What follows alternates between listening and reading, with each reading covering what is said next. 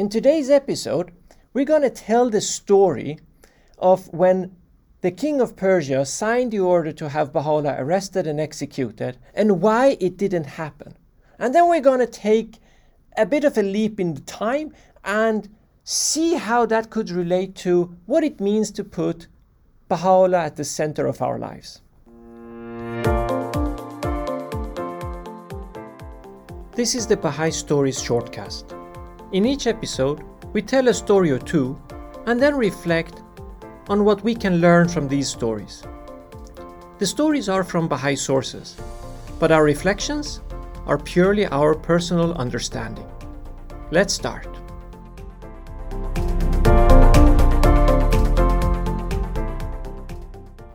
The man behind the order of having Baha'u'llah arrested and executed was Haji Mirza Aghasi, who at the time was the Grand Vizier of the king. It is well known that the Grand Vizier had the king under his influence and had the ability to manipulate the king to execute orders that were beneficial for Haji Mirza Aghasi. Now the background here begins years earlier. But the village belonged to Baha'u'llah. So Haji Mirza Aghasi wanted to own this village, and knowing that Baha'u'llah was the owner, he went to Baha'u'llah. And he said that I want to purchase this land. Baha'u'llah said, had this property been exclusively mine own, I would willingly have complied with your desire. This transitory life, with all its sordid possessions, is worthy of no attachment in my eyes. How much less this small and insignificant estate? But then Baha'u'llah continued to say, as a number of other people, both rich and poor, some of full age and some still minors, share with me the ownership of this property, I would request you to refer this matter to them and seek their consent. So here Haji Mirza Aghasi comes to Baha'u'llah and says, I want to buy this village from you. Baha'u'llah, having no interest in material possessions, basically says, yes, I will agree, but I am not the sole owner. Get the consent of the others and the village is yours. But Haji Mirza Aghasi did not like this reply. So he tried, through fraudulent means, to get the ownership of the village. As he was doing this, Baha'u'llah was informed of Haji Mirza Aghasi's evil designs or fraudulent designs. So what Baha'u'llah did was that he went and got the consent of all the owners. And then he transferred the property to the name of the sister of the king, to the sister of Muhammad Shah, because she had repeatedly expressed her desire to become the owner of that village. When Haji Mirza Aghasi found out, he became furious at this transaction, and he ordered that the estate, the village, be forcibly seized. And he was claiming that this was okay because he had already purchased it from the original possessors, which was not true. Haji Mirza Aghasi tried to get the village by fraudulent means. He sent his agents to execute his plans of forcibly seizing the ownership of the village. And when the agents were severely rebuked and turned away, Haji Mirza Aghasi was disappointed and went to the king to complain about such treatment. He probably put the case that a Grand Vizier should not be disrespected in such a way. A Grand Vizier of the Shah himself should be treated with more respect and should get his wishes accepted. But little did Haji Mirza Aghasi know that that very night, before he went to the king, the sister of the king had talked to the king himself. She had informed the king of her purchase and what had happened. She told the king that she is just applying what the king had wished, because the king had several times before said to her that, get rid of these jewels and get some property, do some investment. And then she tells now the king that I've just exactly done what you told me. I have invested in a property of land, and now Haji Mirza Aghasi is coming to forcibly seize it from my hands. How is this fair? The king assured his sister that Haji Mirza Aghasi will forego his claim. The village is yours. Do not worry about this. Everything is going to be okay. Haji Mirza Aghasi became frustrated, angry, and very disappointed that his plans to gain ownership of this village had basically come to nothing. He could not get it anymore. The king had already ruled in it. So he was angry. And what he did was that he summoned Baha'u'llah to his own presence and started discrediting Baha'u'llah's name. Now, as you know, at that time, Baha'u'llah was a very popular citizen of Tehran. His home was an open home. Poor people, desolate people, desperate people were all welcomed at his home. He hosted gatherings and he had a lot of guests over, far more than what was common at that time. So in this process of Haji Mirza Aghasi trying to discredit Baha'u'llah, he said something along the lines of, what is the purpose of all this feasting and banqueting in which you seem to delight? I, who am the prime minister of the Shahinshah of Persia, never received the number and variety of guests that crowd around your table every night. Why all this extravagance and vanity? You surely must be meditating a plot against me.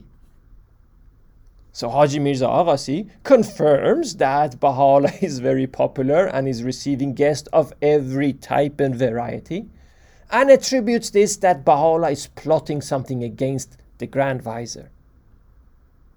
Baha'u'llah replies, gracious God is the man who, out of the abundance of his heart, shares his bread with his fellow men, to be accused of harboring criminal intentions? And Baha'u'llah must have said this in such a way, with such authority, because Haji Mirza Aghasi was utterly confounded and he did not dare to reply. But of course, he still harbored ill will towards Baha'u'llah. Haji Mirza Aghasi continued being a very selfish advisor to the king, to poisoning the mind of Muhammad Shah against Baha'u'llah. He would make these insinuations that Baha'u'llah is gathering people to incite a rebellion. And then finally, according to Nabil, the day came when Muhammad Shah declared, he said, I have hitherto refused to countenance whatever has been said against him, referring to Baha'u'llah. My indulgence has been actuated by my recognition of the services rendered to my country by his father. So Muhammad Shah is saying that so far I have not listened to this because the respect I have for the services that Baha'u'llah's father has rendered to the country. And then Muhammad Shah said, this time, however, I am determined to put him to death.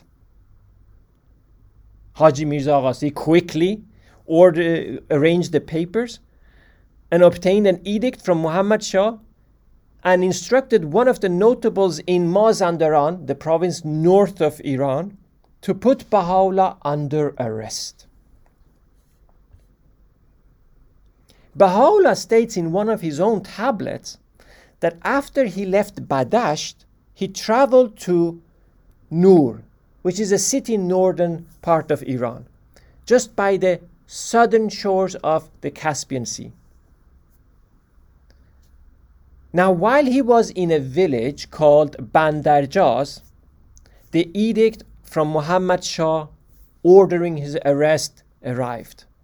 At that time, Baha'u'llah was the guest of some notables of that town, and a Russian agent of that city was also present in that meeting. When it became known that the order of his arrest had been issued and it had arrived, the Russian says that I can provide you safe passage. There is a Russian ship right now in the harbor. Let's go and I'll take you to Russia to safety. But Baha'u'llah did not accept that offer. He did not run away. So Baha'u'llah chose to stay. The very next day, there was a banquet to which Baha'u'llah was invited. To this banquet, all the notables of that area were invited. Even the Russian agent who had offered Baha'u'llah safe passage to Russia was there. It was during this banquet that a courier arrived from Tehran. The courier brought with him the news that Muhammad Shah had died. And because Muhammad Shah was now dead, the order of the arrest and execution of Baha'u'llah had lost authority. Haji Mirza Aghasi, who had gained a lot of enemies, were now suddenly in a position where he had to flee for his life. So this is the story of Muhammad Shah ordering the arrest and execution of Baha'u'llah, but the very next day died, making that order useless, without authority. Many years later, when Baha'u'llah was in the mansion of Mazra'e, one of the Baha'is came to pilgrimage. Now this Baha'i who came to pilgrimage had lived in Mosul, north of Baghdad, for a while. Those are really tough times when the Baha'is were in Mosul. He remembers that when he was in Mosul, he once had a watermelon. And there was something horribly wrong with this watermelon, because when he had eaten this watermelon, he started feeling really sick. He was afflicted with indigestion. And at that time, having had that watermelon and feeling so bad, he vowed to never touch a watermelon again in his life unless Baha'u'llah himself told him to. So now, many years later, in the mansion of Mazra'e, Baha'u'llah was seated near that little pool of water that is just behind the building of the mansion of Mazra'e. And he mentioned that Muhammad Shah issued our death warrant, but instead his own life came to an end. So Baha'u'llah confirms this story, and then he turns to this pilgrim that had lived in Mosul and says to him, "Go have some watermelons."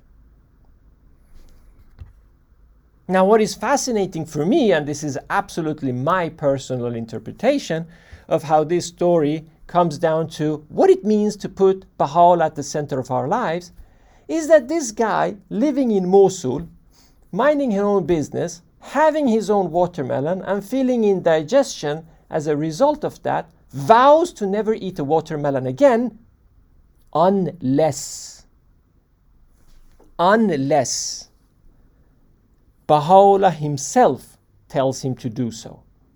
So while in that state of indigestion and feeling bad after that watermelon, and you know how it is when you're sick, he still has Baha'u'llah in his mind. And he vows to never have a watermelon unless. And I kind of find this story to be a bit representative of what we can learn about having Baha'u'llah at the center of our lives. That whatever we do, we have Baha'u'llah in our thoughts. And of course, in that way also, how we can serve the cause, how we can serve the faith, and how we can promote the advancement of civilization.